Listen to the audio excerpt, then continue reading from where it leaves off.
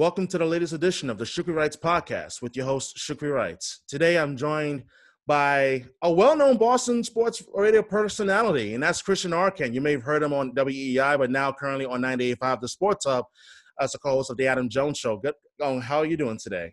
I'm doing great. Another day in paradise here in this Massachusetts quarantine. Trying to get a tea time. if that's even possible. Thank goodness for Governor Baker deciding to reopen the golf courses, but next thing you're going to have everybody to find excuse to want to leave the house. Oh, let's go to the tee course over in Newton. Yay, hooray. Yeah. You know what's funny is that, I was saying this on the show last night. I'm glad the golf courses are open because it's a business that's opening. And it's good that businesses are opening and operating and everything else. But these golfers, holy shit, these golfers are crying. We're the last state to open the golf course. You don't have to play golf, and also you don't work there. So, exactly. I understand the people who work there being come on, open the golf courses. But these grown dudes, who don't get to play their game, freaking out on the internet all day. Oh God, I'm glad that's over with. That was pretty embarrassing. Seriously, it's one of those things where, on Twitter, I'm seeing people start complaining about, oh, why haven't we opened the golf courses yet, and so forth. I'm like, half of you don't even golf. Seriously, stop complaining. It's one of those aggravating things where, to me, it's great. But you know what? There's still bigger problems at hand. So to me, it's just, some sort of resemblance of normalcy is appreciated at this point. You know what I mean? So yeah. And honestly, I think going out and playing golf would be great right now. I don't even play golf. Just going out and walking around and all that sounds great. But man, do those guys, they all become like freedom warriors when you take their toys away, you know what I'm saying? Yeah, seriously. And they're storming City Hall now to get their golf back. Not even did you see the other day on Channel 4 how 200 of them were outside of the State House on Beacon Hill? Yeah. I'm just you gotta be kidding me. Number one, you nimwits. You realize that what you're doing is literally helping and exacerbate the problem. Come on, gosh. Way to get me fired up for this podcast. Hey, it's what I do. I work with Adam Jones. I got a knack for this sort of thing. By the way, do you like my fancy flowers in the background? I actually think it's very warming for some reason. It just feels like I'm at home, so to speak. So, but our names both start with C. Really? That's a CNC. We're not big fans of CNC Music Factory or anything, but yeah, it's Christian and Cindy, and that was from our engagement party, and she decided to put it up in the house. So wow. Now it's my background. I can change. You can change the background on Zoom, right? I can make it look cool. Stop! Oh my God! Listen. Because that's not cool. Listen, when I'm done recording the podcast, it's going to be audio only. So okay. Don't worry. I'll still keep the Zoom chats just to be able to go back at some point and just watch on my own spare time or whatever. Gotcha. and whatnot. But congratulations on your engagement, and thank you. And I know for sure during these times it's definitely been a challenge, and especially for someone who is also already a personality in this market. What are some of the challenges that you had to face during this pandemic? And I can only imagine there's been a number of them. Yeah, well, we were on the air the night that all this happened, at the night of, I think it was right around what you just said, March 13th. March 11th, yeah. March 11th, right. Yeah. It was Wednesday or Thursday. I can't. Wednesday, yeah. A long time ago now. You're right on top of this.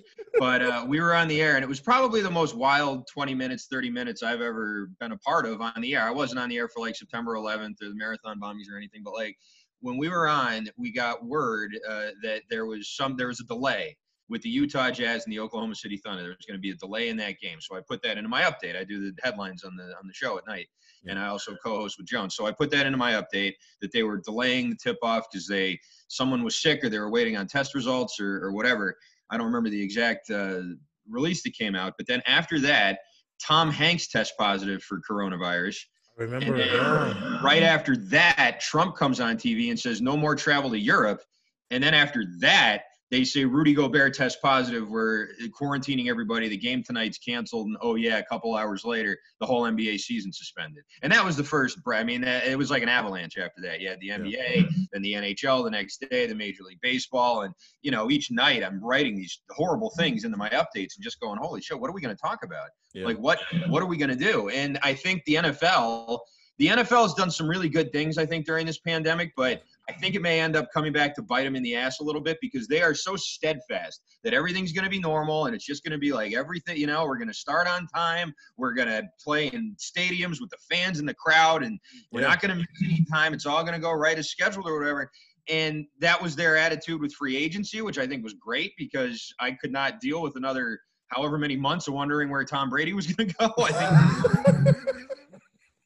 And I also thought they did a nice job with the draft. Like, I thought that NFL draft was a really nice production. And, we got all the picks and everything. There were some really funny moments with some of the girlfriends. I don't know if you saw that, but there's some. Oh, yeah. Oh, my God. Especially the one that tried to take the dude's, cell phone out of his hand. He's like, nah, not today, Satan. Nah, not today, buddy. the guy whose mother threw the girlfriend up his lap. That was amazing. She threw her out of the toss her out the club, as Gronkowski used to say. Right. They're like Uncle Phil throwing jazz out of the house. Oh man. So I thought overall, I thought the draft was fine, and the NFL has been really, with the schedule day yesterday and everything else, the NFL has really floated our entire industry. But now that the draft's over, now that the schedule's out, they, like everybody else, has to start facing the reality of, okay, what if we can't start on time? Yeah. And the NFL has been so bold that everything's going to be just normal that if that does happen for them, that's going to be absolutely devastating. So I'm trying not to think about it too much. Like if they push the season back a couple of weeks, people will be pissed off. They'll get over it though, and we'll have football back eventually. If they cancel the season, if that season gets canceled, I don't know what we're going to do. I don't know. That's going to be one of the most devastating sports stories of my lifetime if that happens. For sure.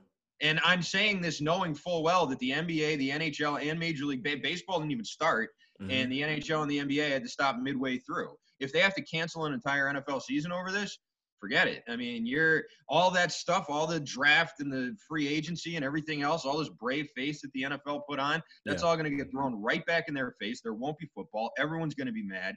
And I can't even begin to think of what's going to happen after that. So the challenge is, you're right. They've been sort of offset by the fact that here in New England anyway, we had the Tom Brady story, Gronkowski getting traded. Like, there's been plenty to talk about here. Bill and, how he's going to rebuild in the wake of Tom Brady. Like, all those storylines, they're not going anywhere. And they're going to be here, regardless of what happens, unless the season gets canceled. So, we'll have those and we'll be able to do that. But right around now is when we're talking NHL postseason, Stanley Cup playoffs, the Celtics in the playoffs, the early looks at the Red Sox. Now we should be, over a month into the season here. It's May 8th. Like we would have an entire month of baseball in the books by now. We know what the Red Sox probably suck, but like we'd at least know that by now. We'd at least be like, yeah, the Red Sox suck. The rest of the summer is going to be pretty lousy, but we know. Now we don't know. We don't even know if they're going to come back at all.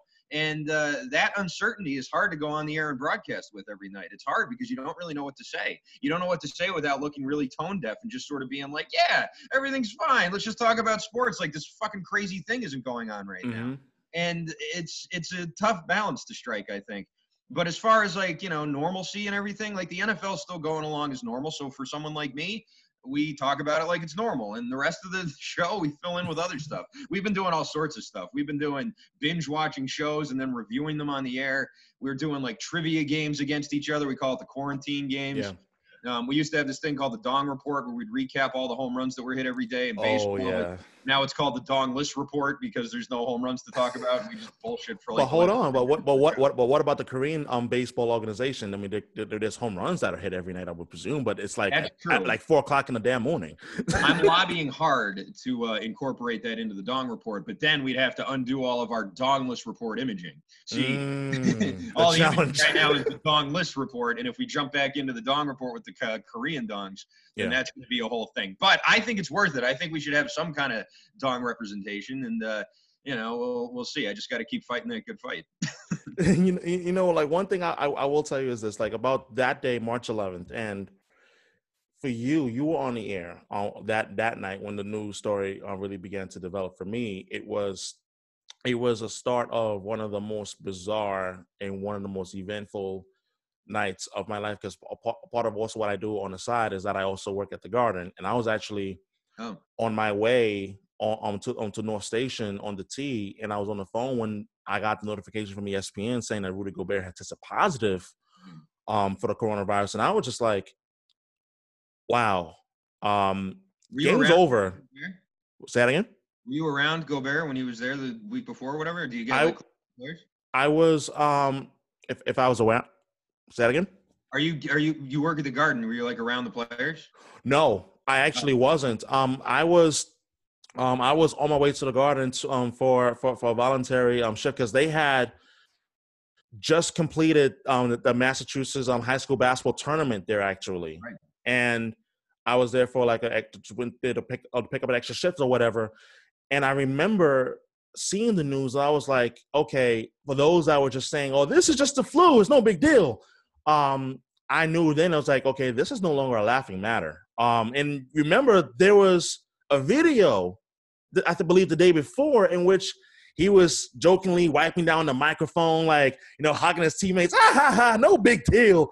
And then the next day, it was like, you is because of you. It was just one of the most surreal things. And then the next day, I knew it was going to be a monumental day for everyone involved. And I remember I decided I was going to fill in for a show that was supposed to air on WMFO, but I took upon myself to do that and fill in for an empty slot. So I was on the air for 2 hours from 12 p.m. to 2 p.m. in the afternoon. And I'll never forget, I was on the air literally as the news was announced. NHL season suspended indefinitely, MLB season suspended indefinitely, and the college basketball tournaments suspended indefinitely. And I did a previous episode with Brian Anderson, the television voice of the Milwaukee Brewers, and he explained in detail. He was actually on site when they canceled the tournaments, and it was just like so surreal. And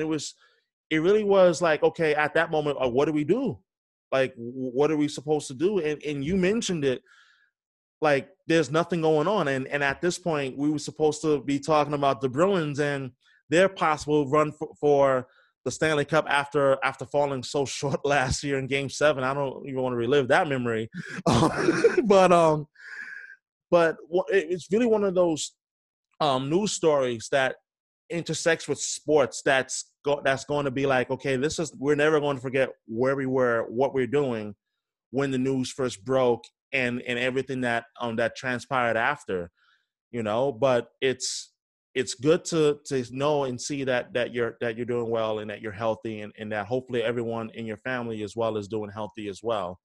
Yeah, everybody's doing okay. We're we're plugging along here. What you just said is true about how the sports and news sort of intersecting. I'd even go a step further. I'd say when sports got canceled, that's when this country really sort of realized like what this was, like what was Yeah. happening. You're like, oh shit, they have to stop the NBA, they have to stop the NHL, they can't Mm-hmm. start the baseball season on time. Like this, that was maybe it's just me because I work in sports and like we're obviously big sports fans, but Yeah. it seemed to me that was a real turning point. Maybe it was Tom Hanks, maybe it was the fact Tom Hanks got it, and everybody loves Tom Hanks, but like Yeah. that seemed to me like people stood up and paid attention. And there's still, there's still people out there like, oh, it's not that big a deal. But there were a lot more of them before the sports thing. There was, yeah. It was like 50-50. There was people I work with who were going on the air saying, this is bogus. You can go out, you can do whatever you want. And then, after that, no one was saying that anymore. No, Yeah. Only the edgiest of the edgies. But, Mm-hmm. most normal people and most non-assholes were saying, yeah, okay, we should probably all wear masks and stay inside for a while. Sports really sort of kicked that off in a lot of ways, I think. It did for sure. And it was one of the strangest things that I remember from early on was looking at my phone, and I will get calendar updates on my iPhone saying, oh, Bruins game tonight against Buffalo. Oh, there is no game. Right. And it was just like a massive paradigm shift where it was like program, oh, there's a game tonight. Oh, there is no game. So like that for a little bit was one of those things where it was just like, wow, like what are we supposed to do? And I have friends who are complaining through the wazoo, like, oh my God, like what am I supposed to do? Like what are we supposed to do? I miss sports. I'm like, you're not the only one, but listen, this is life and death we're talking about. Like sadly enough. And but on a more positive side of things, more positive than the pandemic. Okay. Exactly, more positive than the pandemic, because let's face it, like, I mean, listen, we're in May, we're going on this 2 months now, so but like we've been quarantined almost like 2 months now, so it's like, listen, like got to find a silver line somewhere. So one thing I'll ask you, especially as someone who and it, like, especially early on, like I first started listening to when you were at EEI, but I want to go beyond that. No. When you were younger, who were your sports idols in terms of whether it be broadcasting or even athletes, and what led you to towards broadcasting? Well, my broadcasting radio influences growing up, I was a big Howard Stern fan. And my father used to listen, he'd drive me to school and we listened to Imus in the morning. Oh yeah. Oh yeah. I was not, and my dad's not like one of those people either. It's just there wasn't a lot of other options and he didn't like Howard Stern. So, Yeah. he wasn't one of those, Imus people, but like he just, Mm-hmm. so I'm like, but I always like Stern better. So, Yeah. when I finally got to drive, I'd listen to Stern, and Glenn Ordway growing up was a big influence on me too with the Wow. Big Show, because that show was just a wagon. I mean, EEI was the only station in town for At that time, yeah. until 2009. It was the only sports station. There were some other small ones that launched that a lot of people I know actually worked at, but they never could really get off the ground, or if they did, they couldn't, maintain funding and stuff. And it was so tough to go up against EEI, and they didn't have strong enough signals. But when 98.5 launched in 09, they had that mixed 98.5 signal, which is a really strong one coming out of, I guess it used to be coming out of Alston. I don't know where it's coming out. Oh, okay. But yeah, it's a really, really strong one. WBZ, like 1030, that's one of the strongest signals in the world. Wow. And so that really helped. And it was FM and the sound was great and sort of everything else. But prior to that, EEI was just this powerhouse. And Glenn Ordway and the Big Show, the Weiner line, like all that, that was a huge influence on me growing. I used to call the Weiner line when I was in high school. Wow. Like stupid messages on the Weiner line. And yeah, but when I was growing up, I grew up in the North End. And my father had a business in Quincy Market, and he had season tickets to the Celtics. So in the 80s, we used to, I'd come home from school and we'd eat dinner, and then we'd walk over to the Garden and we watch like Bird, McHale, PJ, and Danny Ainge and all those guys play. So that's how I really got into sports at first. It was those old 80s Celtics. And and I really, basketball was sort of my this is kind of a funny story. Back in the day, there was a guy named, I think, and there was only 6 teams back then, right? Like there was only 6 teams in the NHL. Mm-hmm. So the Bruins were one of the originals, but most of the hockey fans were up in Canada. So after the game, Frank Ryan would call the game, and then my great uncle would come on and he'd recap the game in French for the Canadian audience. Yeah. And the only reason he got the job is because he was Frank Ryan's brother-in-law. Oh, he married Frank Ryan's sisters. They're like, "You speak French?" And he's like, "Yeah, I speak French." And they're like, "All right, come on, we're going to put you on the radio." And that's how you got jobs in broadcasting back then. Wow. But yeah, that's one little piece of broadcast bloodline that I have, but that's basically it. But yeah, growing up, I was really I was a big fan of that. I used to listen to WERS, which is Emerson's college station. Yes. They used to have these hip-hop nights every single night. I'm a big hip-hop fan, and they used to have Tape Deck Tuesdays, and every night from like I think 8 to 10 or 8 to 11, they would play all this great underground stuff. And that's what I did in college. I actually I was doing some sports, but I was mostly hosting this underground hip-hop music show with a bunch of my friends out in Colorado. Wow. And that's sort of how I got my reps in and started really hosting a show on a regular basis. And after that, I got hired to actually do music out in Denver. Wow. And I was doing a specialty show on this rock station. It was like an iHeartRadio Clear Channel station back then, around 08 or 09. And that's when 09 basically is when Clear Channel and iHeart laid off like everybody. Like there was just massive layoffs. They went from Clear Channel to iHeart Media after that because it was so bad. It was right around when inaugurated. And that's what I remember about it, because it got buried in that news cycle, is that there were these massive radio layoffs going on. And I actually survived them. I didn't get laid off because I didn't make enough money to justify letting me go. They were like, "This guy's basically working for free. Let's just keep him here." Oh man! Why fire him? We're not paying him anything. So, I'm still there, but I kind of looked at this guy that I was hosting the show with, and we jumped to this other station, and then that station flipped formats, and I moved back to Massachusetts, and I thought, before I give up on broadcasting altogether, I really like doing this. Before I give up on it, I'm going to try and do sports here. And I thought it was kind of a dumb thing to try and do, because sports in Boston is so competitive, and like It is, yeah.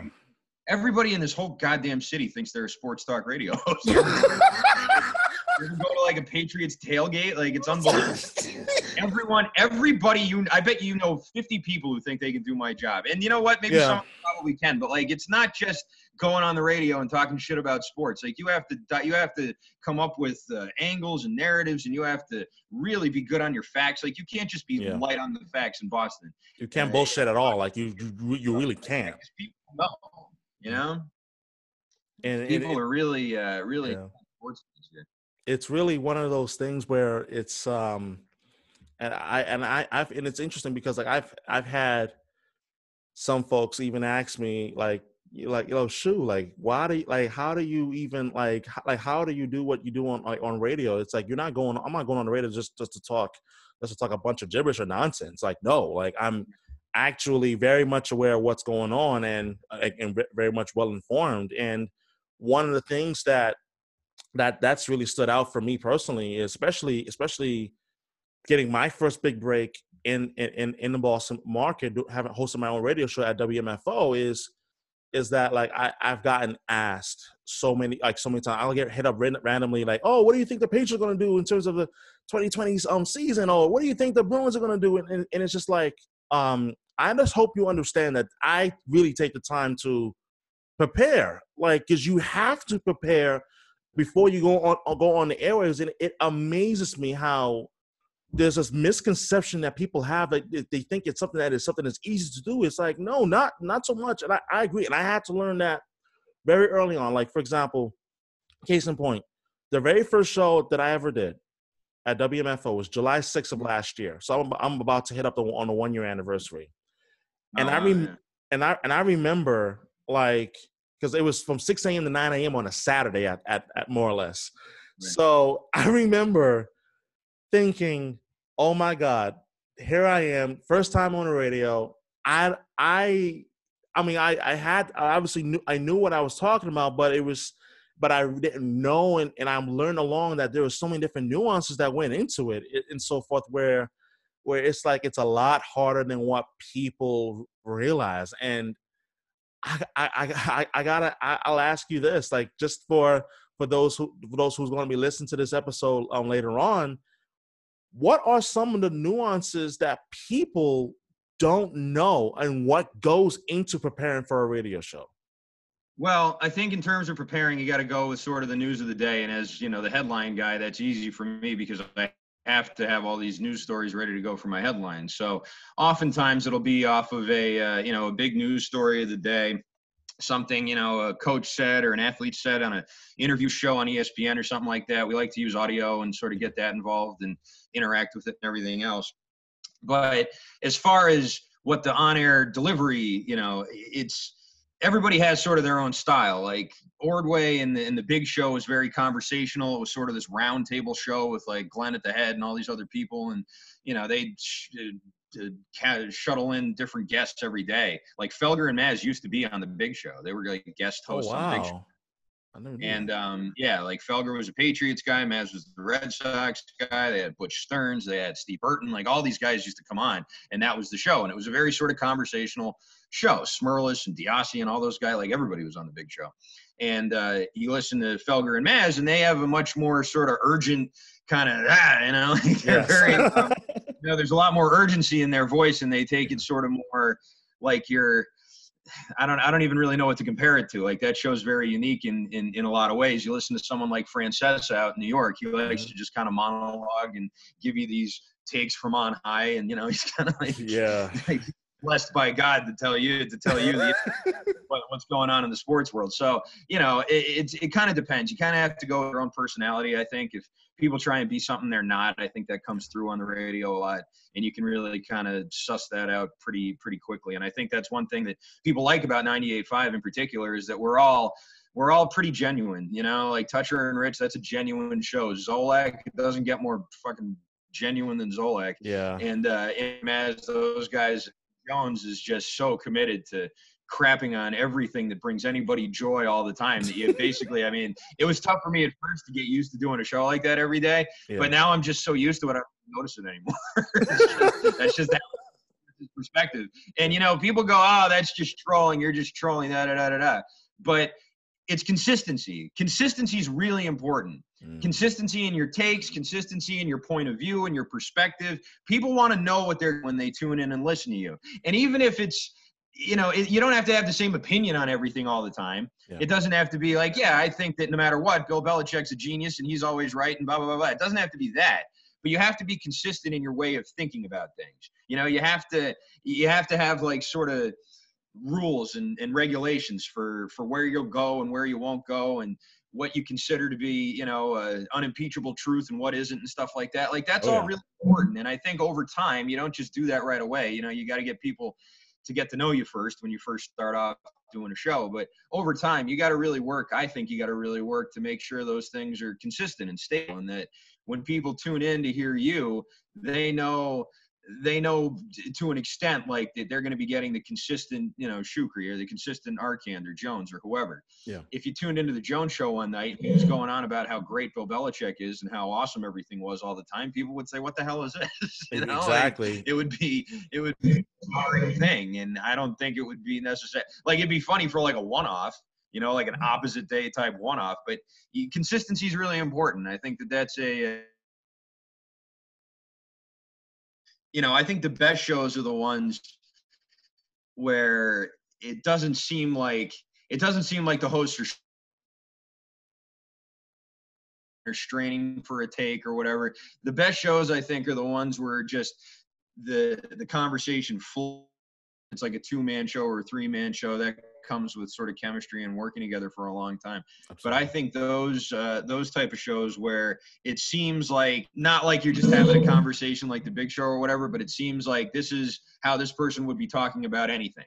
This is how these two people would be having a conversation about any topic. It doesn't have to be Tom Brady and the Patriots, but those I think that's when you sort of hit a stride. And when you hear it, like when you hear something like that, and it's I think that's the mark of a good show, that sort of thing. But yeah, consistency to me is the most important.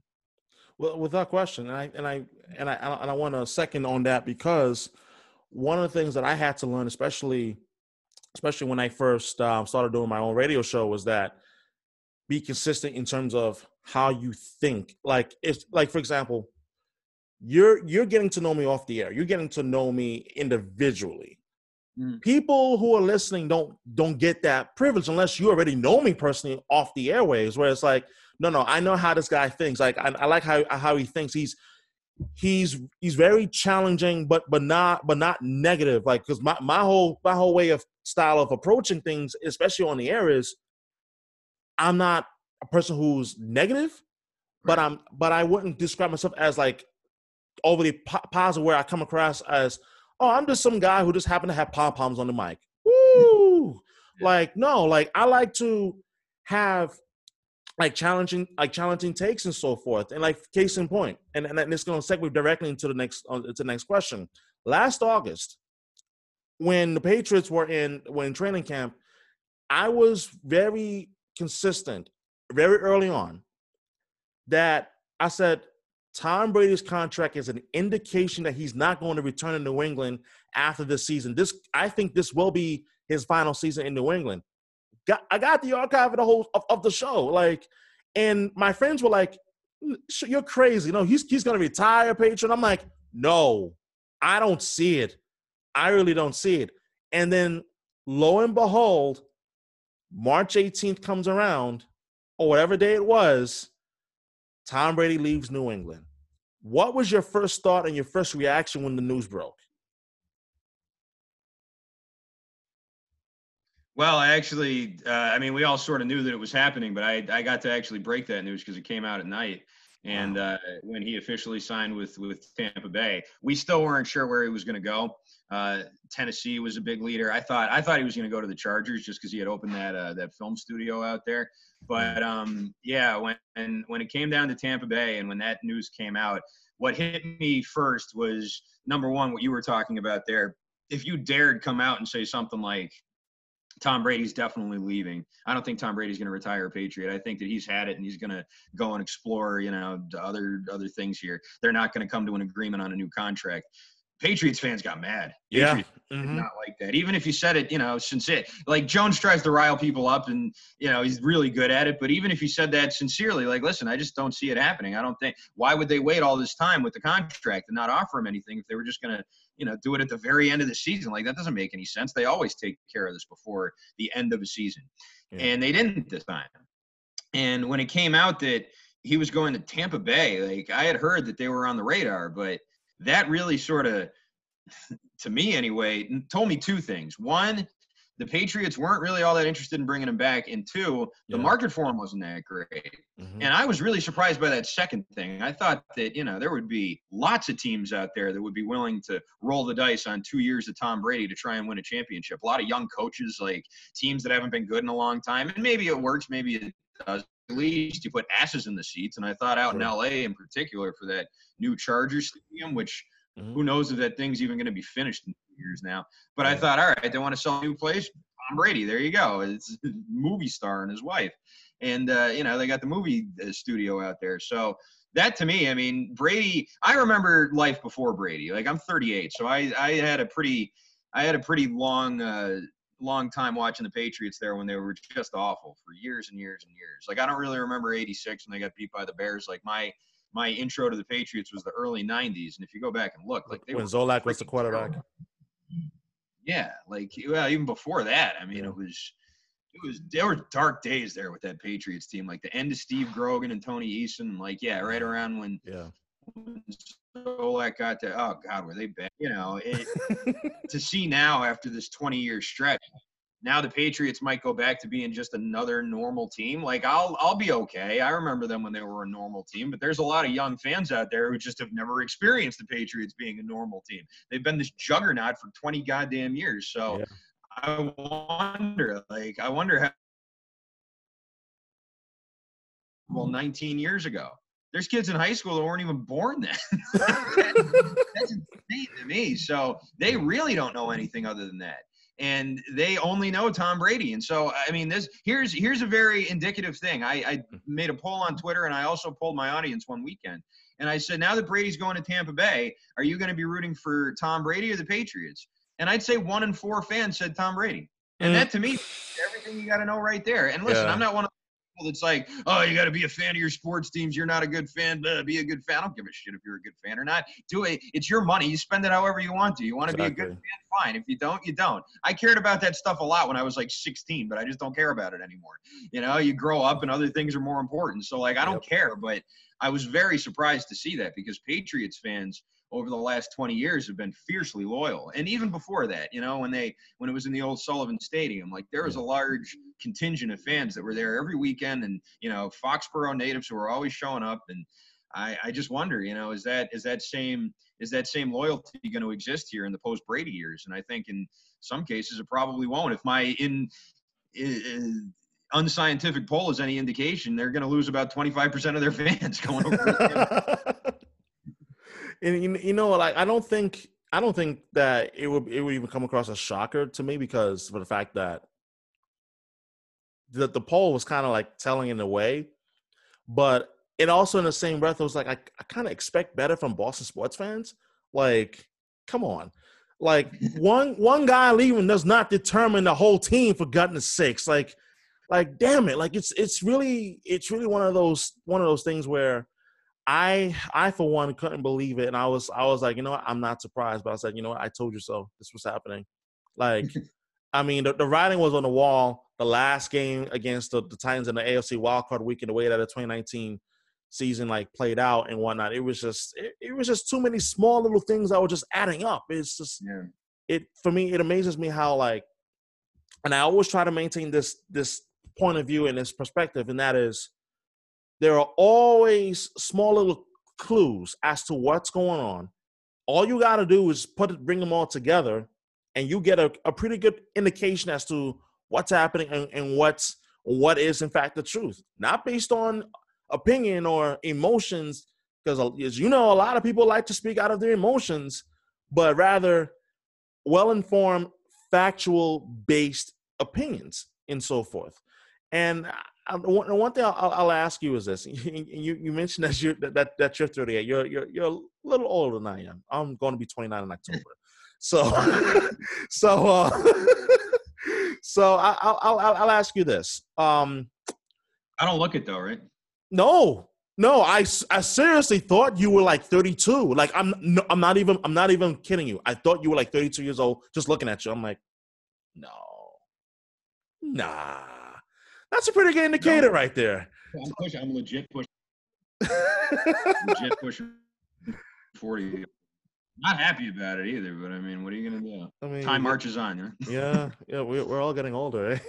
So I'll ask you this: when you first got the job at WEEI, what were some of the early lessons that you learned while working at that station that helped you progress along as your career progressed? At which station? At EEI.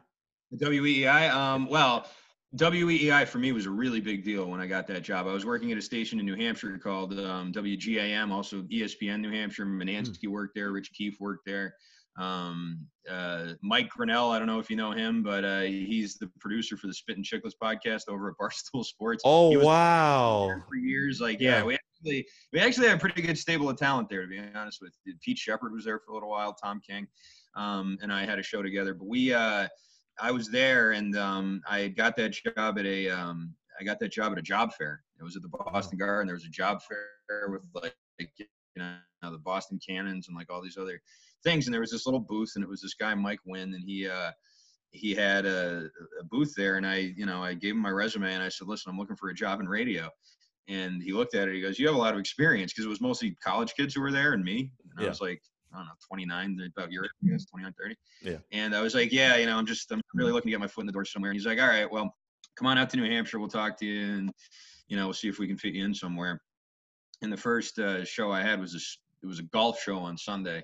It was 1 hour long, and I was the board op, which basically meant this guy talked about golf, and I just pressed the button to go to break. Yeah. I'm so happy that I had a sports job here in New England. I didn't even give a shit. Like, I was really pumped up about that. And from that, there was a Saturday show that, most of the weekend shows people paid to be on the air, but this guy Mike wanted to have one show for like younger broadcasters to kind of cut their teeth with, and they called it Sports Saturday, and there was a rotating crew of hosts and co-hosts and stuff like that, and he put me on it. And that was my first sports show. That was it. That was the first one that I got to host, and I was excited too, because I knew that there were EEI guys that had worked there, and I thought, wow, this could be a real great way to get on the air in Boston. And what happened after that is I didn't go to EEI directly.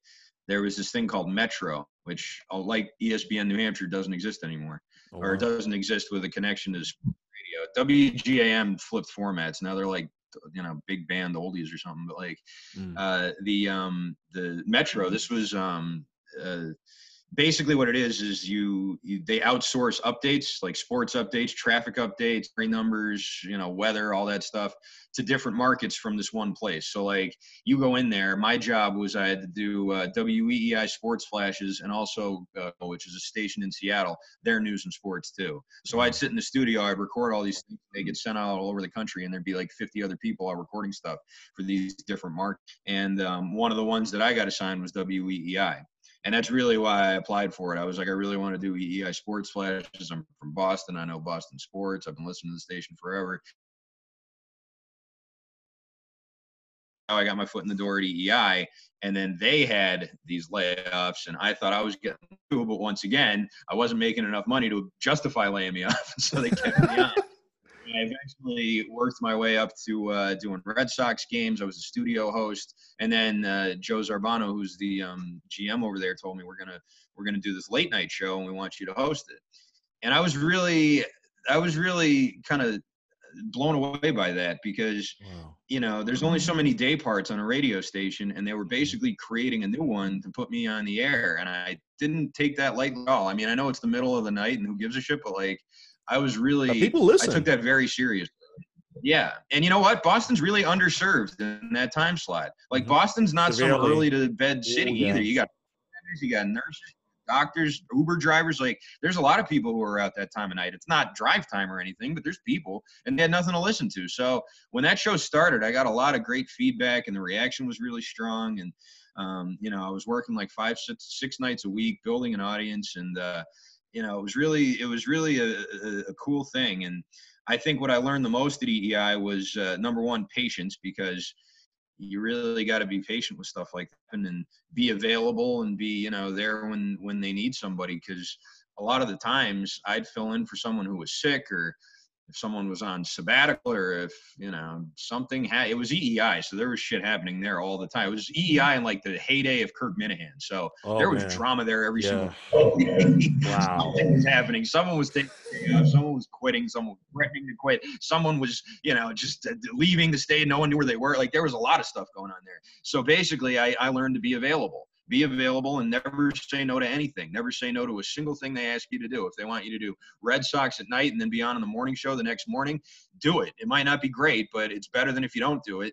And that's basically what I did. And eventually that sort of led to the Sports Hub, and then that led to getting on at the Adam Jones Show. And again, it's just sort of a question of, there's going to be times in your career where you're in the right place at the right time. You just got to make sure that you don't let that opportunity go. You got to grab it. And it might not always happen. There might be opportunities that you have that you do your best and it's not what they're looking for, but you'll never know if you don't try it. And you'll never know if you sort of skip over something or say, oh, I'm not doing that or whatever. Like, you got to really do everything. That's sort of what I learned. And I still even sort of have that mentality today. Before I had the Adam Jones, before I was on with Jones, I was, banging down the producer's door and saying, hey, you guys should do a late night show. EEI's got one. You should do one. You should let me host it.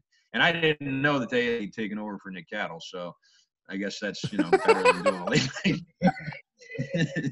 But it was, it was something I really cared about. And I said, listen, any playoff game, any Patriots game, anything, I'll go on till 1 a.m. I'm used to it. I've been doing this for a year. So, just if you want to ever do something like that, just tell me, put me on the air, I'll do it.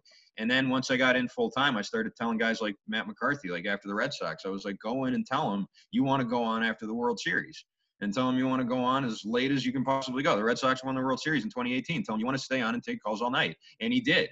And they said, sure. And then he got to do that. And so, like that's what you do. That's the best advice I can give anybody, is if you're in radio and you're waiting for your break, you just got to be available for everything, and you have to be aggressive. You have to be aggressive and sort of going for stuff, but not just, hey, put me on give me a show. You gotta have a plan. You have to show them that you have a plan and that you have something to offer. That to me, I think, was the main thing I learned at EEI. And I'm so glad you touched on that point, because true story. Earlier this calendar year, I had left my old previous full-time job working at the Brigham, and I decided, said, you know what? I know at this point I have to make a change in my life. I wanted to really pursue my passion and what really had really become a growing career for me, which is hosting my own radio show. So one thing that and I'll never forget this, even through this pandemic, was there was a point in time, like earlier, like it's like January, February, around that time, where there was a 6 a.m. to 8 a.m. slot wide open.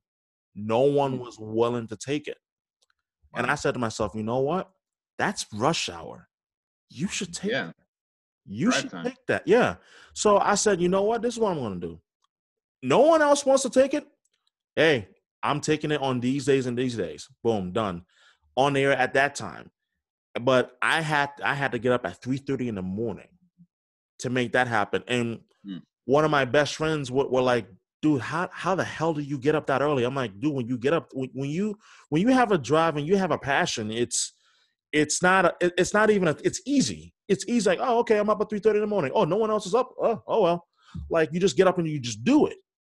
But the responses I would get were very positive, very positive. But it was like, how do you get up so early? I can't do that. That's too early for me. And it's like, and you pointed out that be available, and that was something I took home with me, because getting up at 3:30 in the morning for any job ain't easy. let alone doing a morning rush, AM rush hour radio show and whatnot. But it's one of the most important aspects that I would even agree with, and as well as put out there, even myself, say like, hey, do whatever it takes, and so forth. And the one thing that I'll ask you is, what do you remember most about when you first got the job with 98.5 The Sports? Because it was a big shift. I mean, you went from EI to 98.5. At that point, it became like the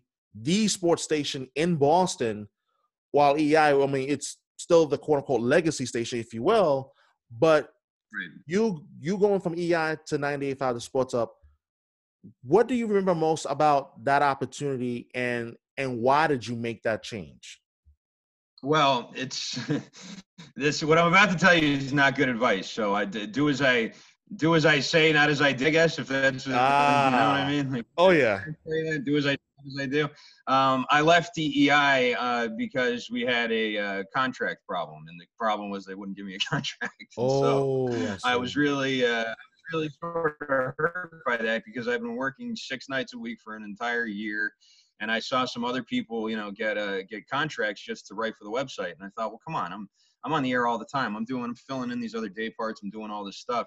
And they were just like, listen, we can't do it. We don't have it in the budget.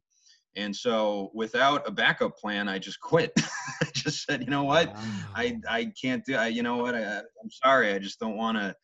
I don't want to keep spinning my wheels here. And I left, and I sort of bluffed and thought maybe they'd say, okay, let's talk about a raise, or let's talk about a contract or something. They didn't. They just let me go. So I left, and I had some other things lined up, but nothing really steady, nothing that was as fulfilling as having my own show. And sometimes you do that and you succeed, and sometimes you do that and they say, all right, see ya. And that's what happened there. So this was right around the time of the merger. You know about the merger with CBS and Intercom, yeah. So I knew that at the time, Sports Hub was a CBS station. EI was obviously Intercom and still is. Mm-hmm. And we knew that the merger was. There was also this problem with the Department of Justice. You're not allowed to have a monopoly on broadcasting, and because Sports Hub and EEI, with males 25 to 54, do such big numbers combined, I think it's over like 25% of the entire, that entire demographic by ratings anyway. Yeah. That's considered a monopoly. That's considered a broadcast monopoly, and they weren't allowed to have them all under one roof. So they said, okay, Intercom, you can take Sports Hub, you can take EEI, and they stuck with EEI because that had been their station all along. And I waited until the merger was over, and I went to Sports Hub, and I said, listen, guys, I only left EEI. I know that you just had this merger and everything, but the reason why I went in then is because I knew some of the weekend people decided to go with iHeart. Some of the stations went with iHeart, and the option, they said you can either stay with Sports Hub, who was bought by Beasley, or you can go with iHeart and WBZ, or you can go with one of the end or whatever. And a couple of guys did that. One guy, Adam Kaufman, ended up sticking with WBZ, and he's doing great over there. But him leaving freed up a weekend spot, and I went into Sports Hub and I said, I know you guys just had your merger. If you lost some people looking to fill some weekend time, I'm available and I'd love to work here. I'm a big fan of the station, blah blah blah. And they brought me in for an interview, and they said, okay, we'll start you off on the weekends. Do you know anybody that works here? And I was like, yeah, I know Joe Murray. I know a couple of guys. And so they threw me on with Joe Murray, and the rest is history. I'm actually going to be on with Joe Murray tonight. Oh, wow.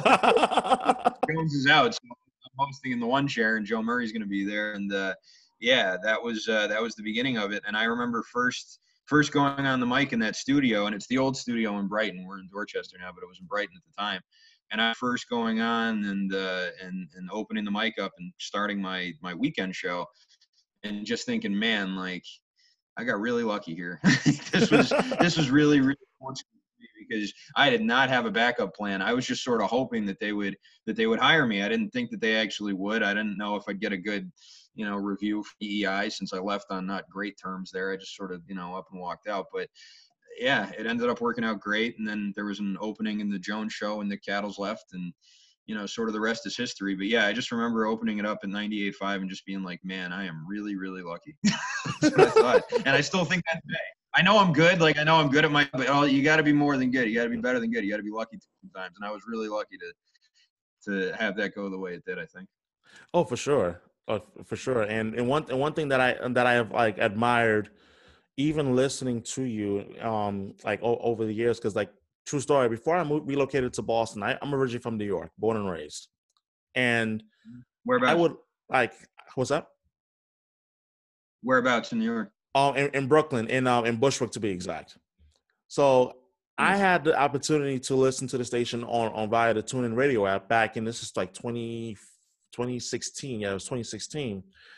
And I would Mhm. listen to EEI. I would listen to you do shows and so forth. Is that like you were very consistent in terms of your style and your on air persona, and it's something that I even learned early on, just prepare myself mentally for that day that I finally got the chance to host my own radio show, which was something I had been clamoring to do. And one of the things that I really have taken immense joy in is the the I would say like the rare few who are actually able to remain consistent in an environment where it's so easy to change and to fixate yourself to appease a segment of people who of a Yeah. listening audience. And especially in an environment like Boston where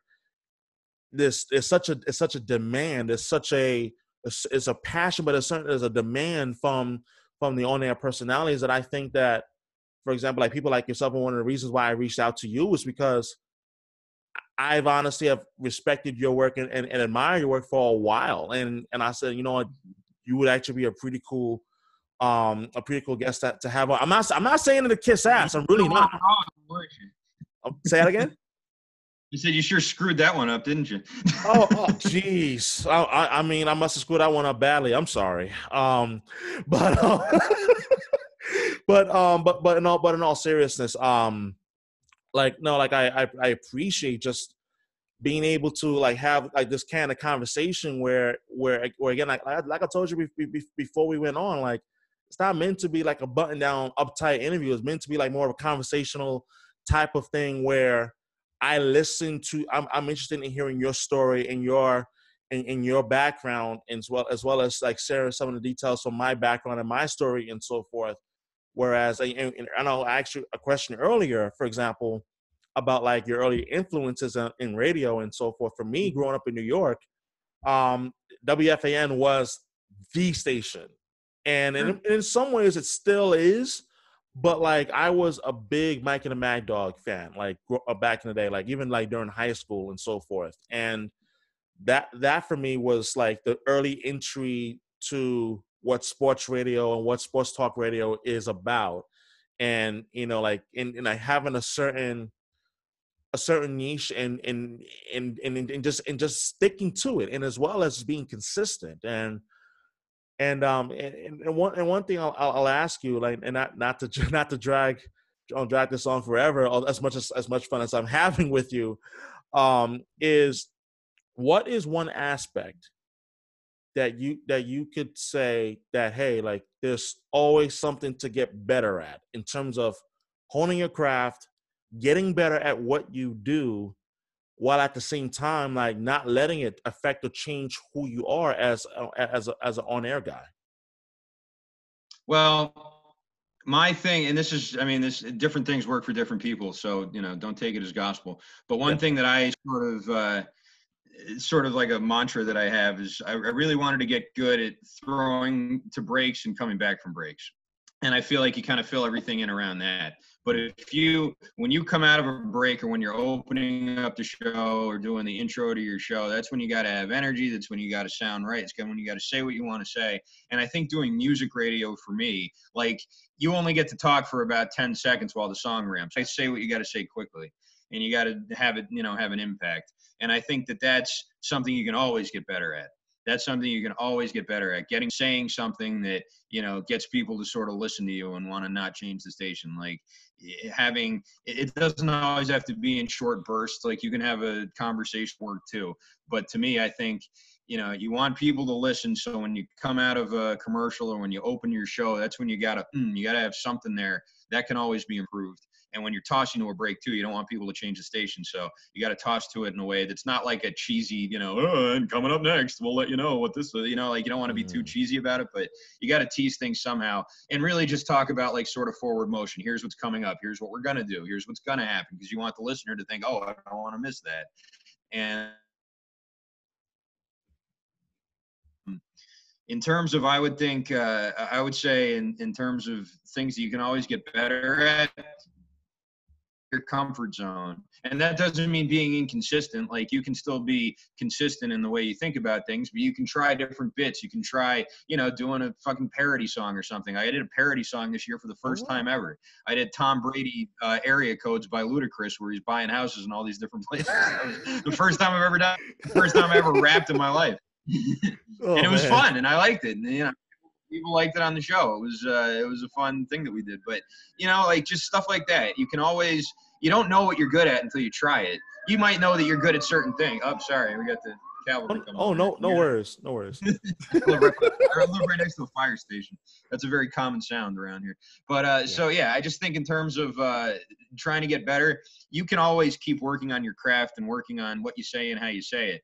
But I think you really get more of a big picture type of lessons from trying new things. You can always get better at trying new things. And you try something, it doesn't work, you don't do it again.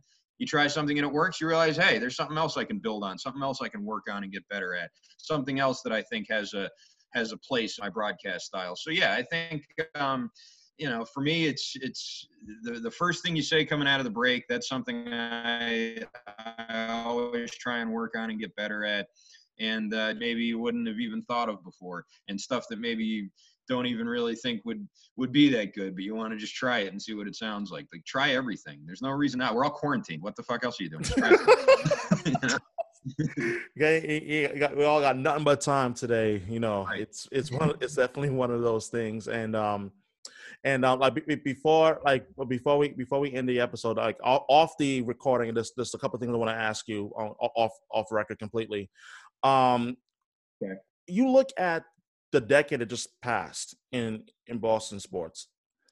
There has been nothing short of so many indelible moments and memories that has happened over the last 10 years. And one thing I'll ask you is, to you, what is the single most indelible moment in Boston sports that has impacted the sports landscape over the last 10 years?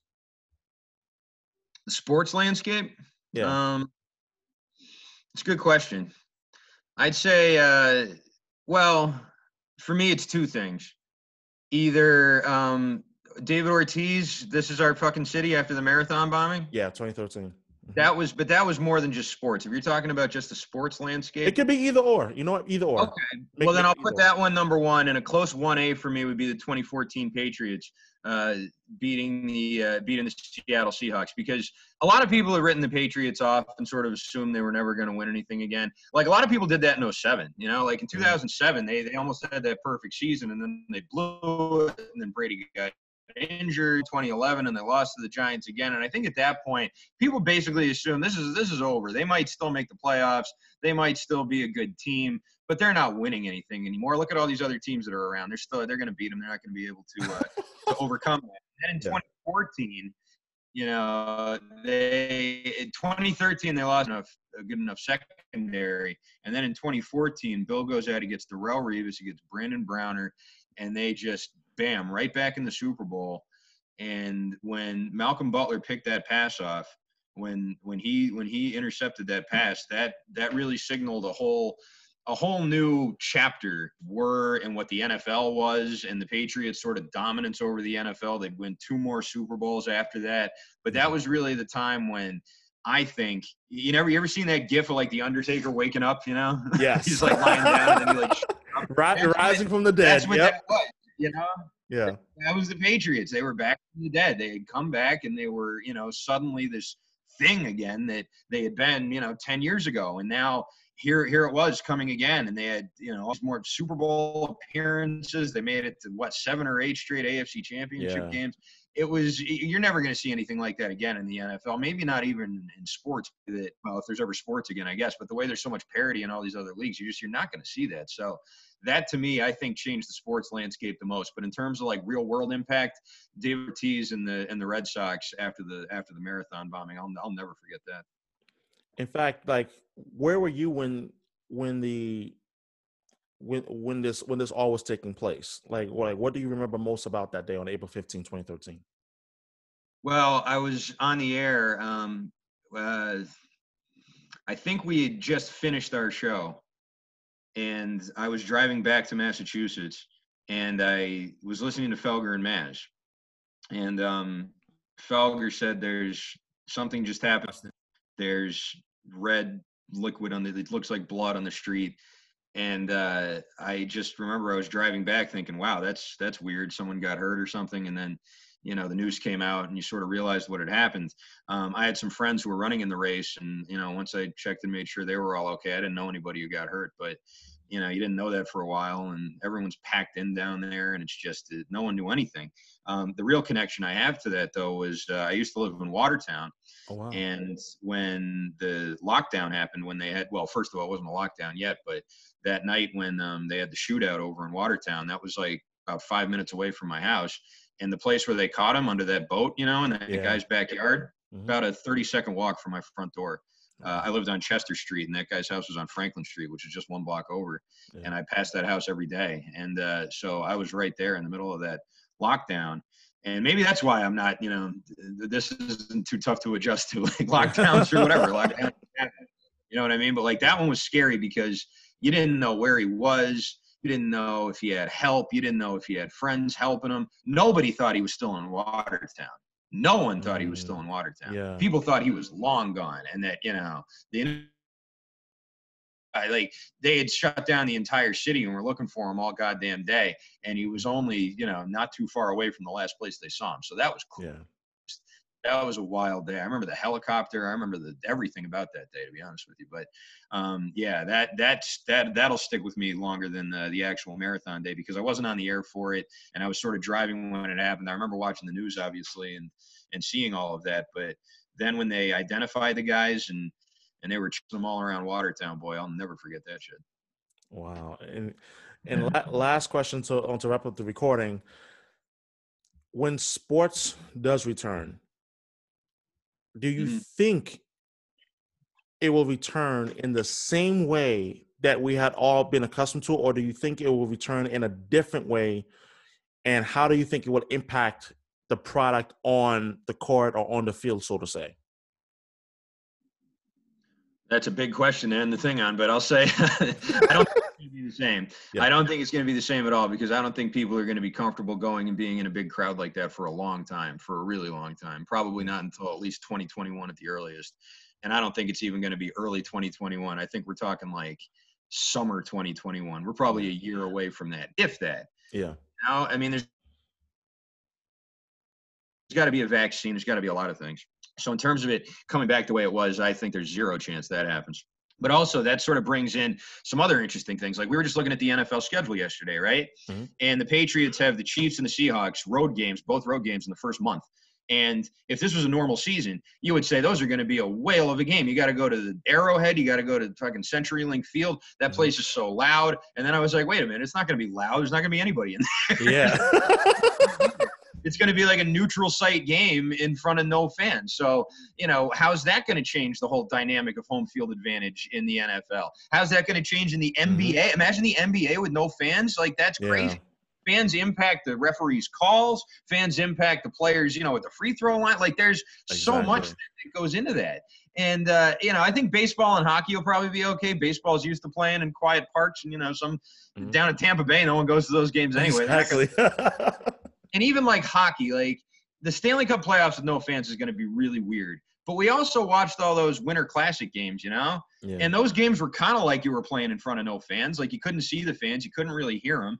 The ice was like really far away from everybody. One at Fenway Park, you could barely even see the ice from half the seats in Fenway. So like, I don't know. I don't think the NHL will have too big a problem there, but football and basketball, when they come back, and I think they both will, I think baseball is going to come back too. Hockey, I'm not sure. But yeah, with the NFL and the NBA, there's going to be it's going to take a while to get used to that. It's going to take a real long time to get used to the NFL with no home field advantage, and the NBA without fans screaming at the refs and screaming at the guy at the free throw line. Like that's going to be super weird. But you know what? We'll take it, right? What are we going to say? No. There's got to be fans. Like fuck that. Of course, no. We'll take sports. There's sports with no fans is better than nothing, and I think we all can agree on that. We're all done with like guys playing horse and guys playing 2K and like that getting televised. Like, nah, that's fine. And I love these classic Celtics games because that's I just told you that was the Celtics I grew up on. But I can watch those on YouTube anytime I want to. Bring me back real sports. I don't care if there's no fans. But yeah, I think there is going to be a real adjustment period, especially in the NBA and the NFL to those games with no fans. That's going to be super weird. I couldn't agree more. It's been an absolute treat, Christian Arcand of 985 The Sports Hub. Definitely thank you immensely for coming on the podcast today. It's been an absolute thrill to have the opportunity to talk to you on the podcast and so forth. Well, thank you for having me on, man. Call me back anytime. This was a lot of fun. Absolutely. Give me 1 second and definitely hold tight. You got it.